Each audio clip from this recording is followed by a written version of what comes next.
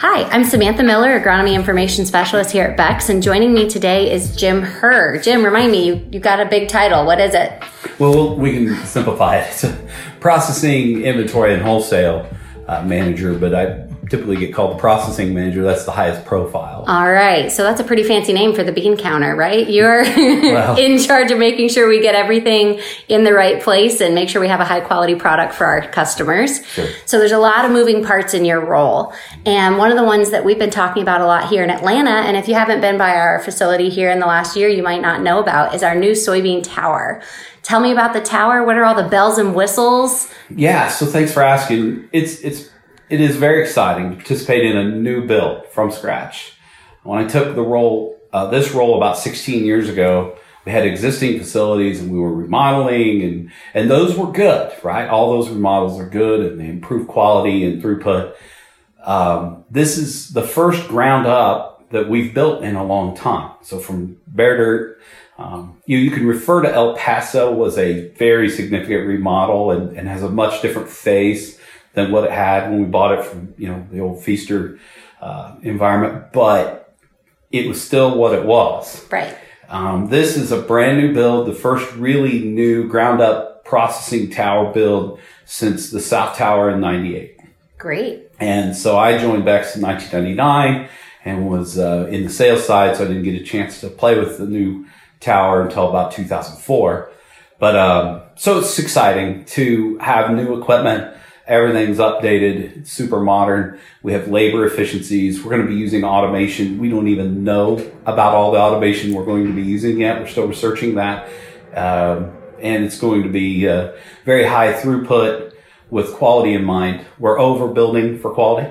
So we're creating high throughput that we could have done with a larger capacity machine, but we're going to use two machines of smaller capacity because of the quality measures. Those are the kinds of things that are being done as well, that maybe we're spending a little more, but we're really pumped about what we're going to get out of there. That's fantastic. And when we think about seed quality for our customers, as they're putting it in the ground now, or they're just finishing that up, really seed quality for our customers started with last year's growing season in our seed fields. So walk me through a little bit. What do you think about the 2020 planting crop, the 2019 seed crop? Right. So yeah, the beans that were planted on the average planting date for our seed beans last year was June 2nd of 2019. Those are the beans that the farmers have been planting this spring, right? So really delayed.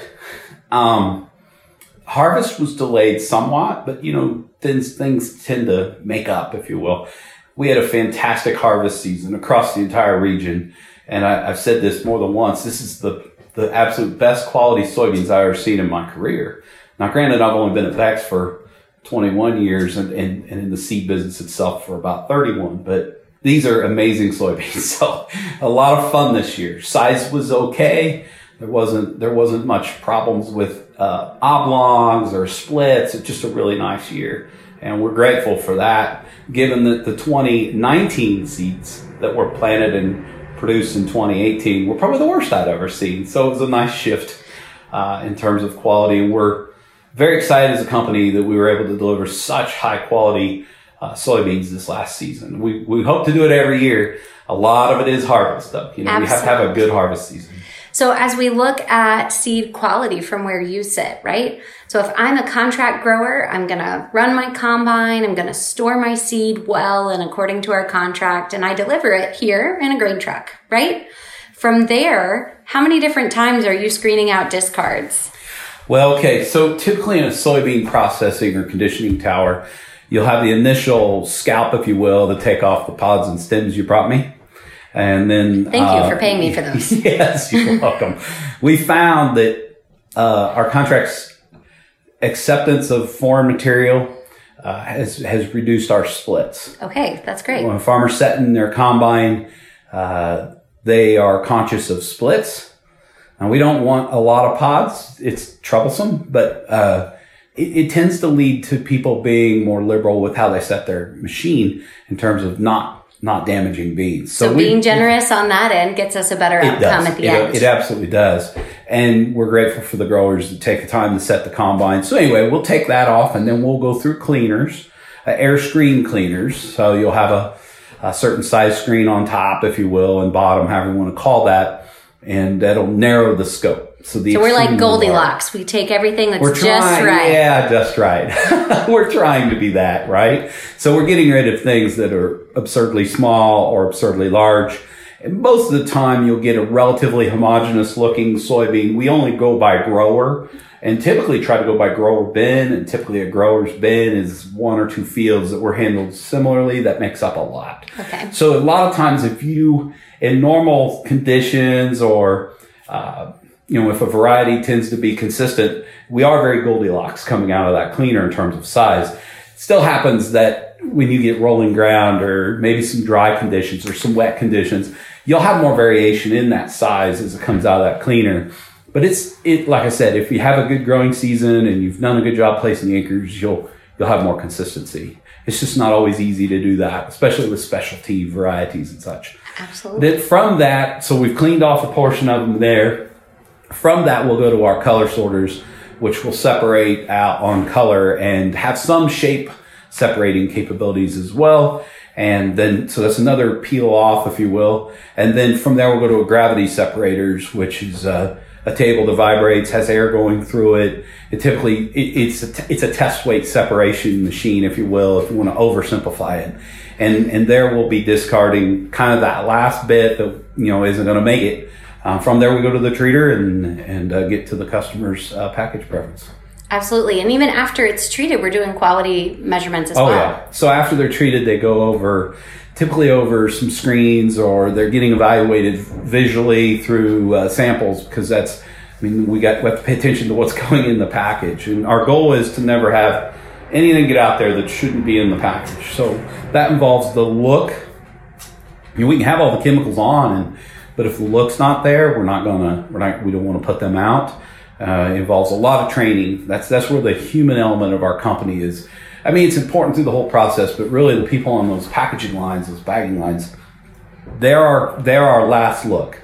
And so we spend a lot of time training that. And as from your chair, right, we have a lot of other facilities other than just here in Atlanta. And Atlanta will be excited to have our third soybean processing facility really opening here locally. How many towers are processing soybeans for Beck's?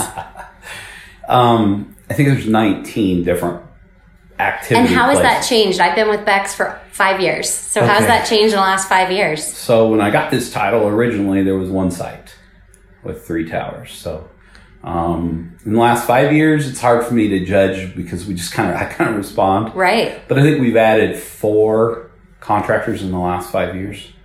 That's great. Contract locations, I should say. Right. So we've been able to support our sales growth and provide product in a local manner. One question I get often from farmers is, in general, right, if this was a multiple choice question, what's clean out on soybeans versus delivery versus what we can market? That is widely variable.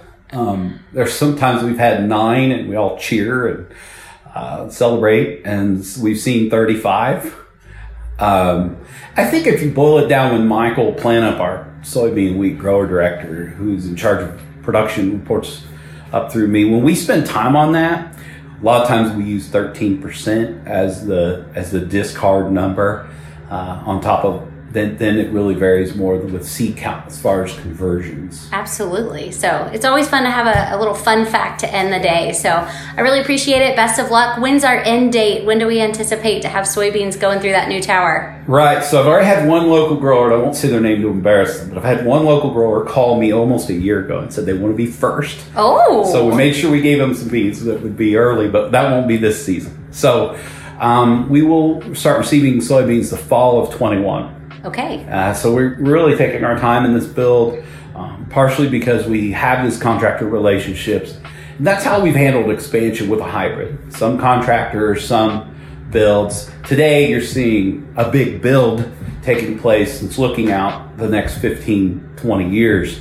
And then you'll see some ebb and flow in our dependency upon contractors as we continue to grow. Great. Well, we'll look forward to the fall of 2021 and our brand new Beck's Bean Tower. Thank you.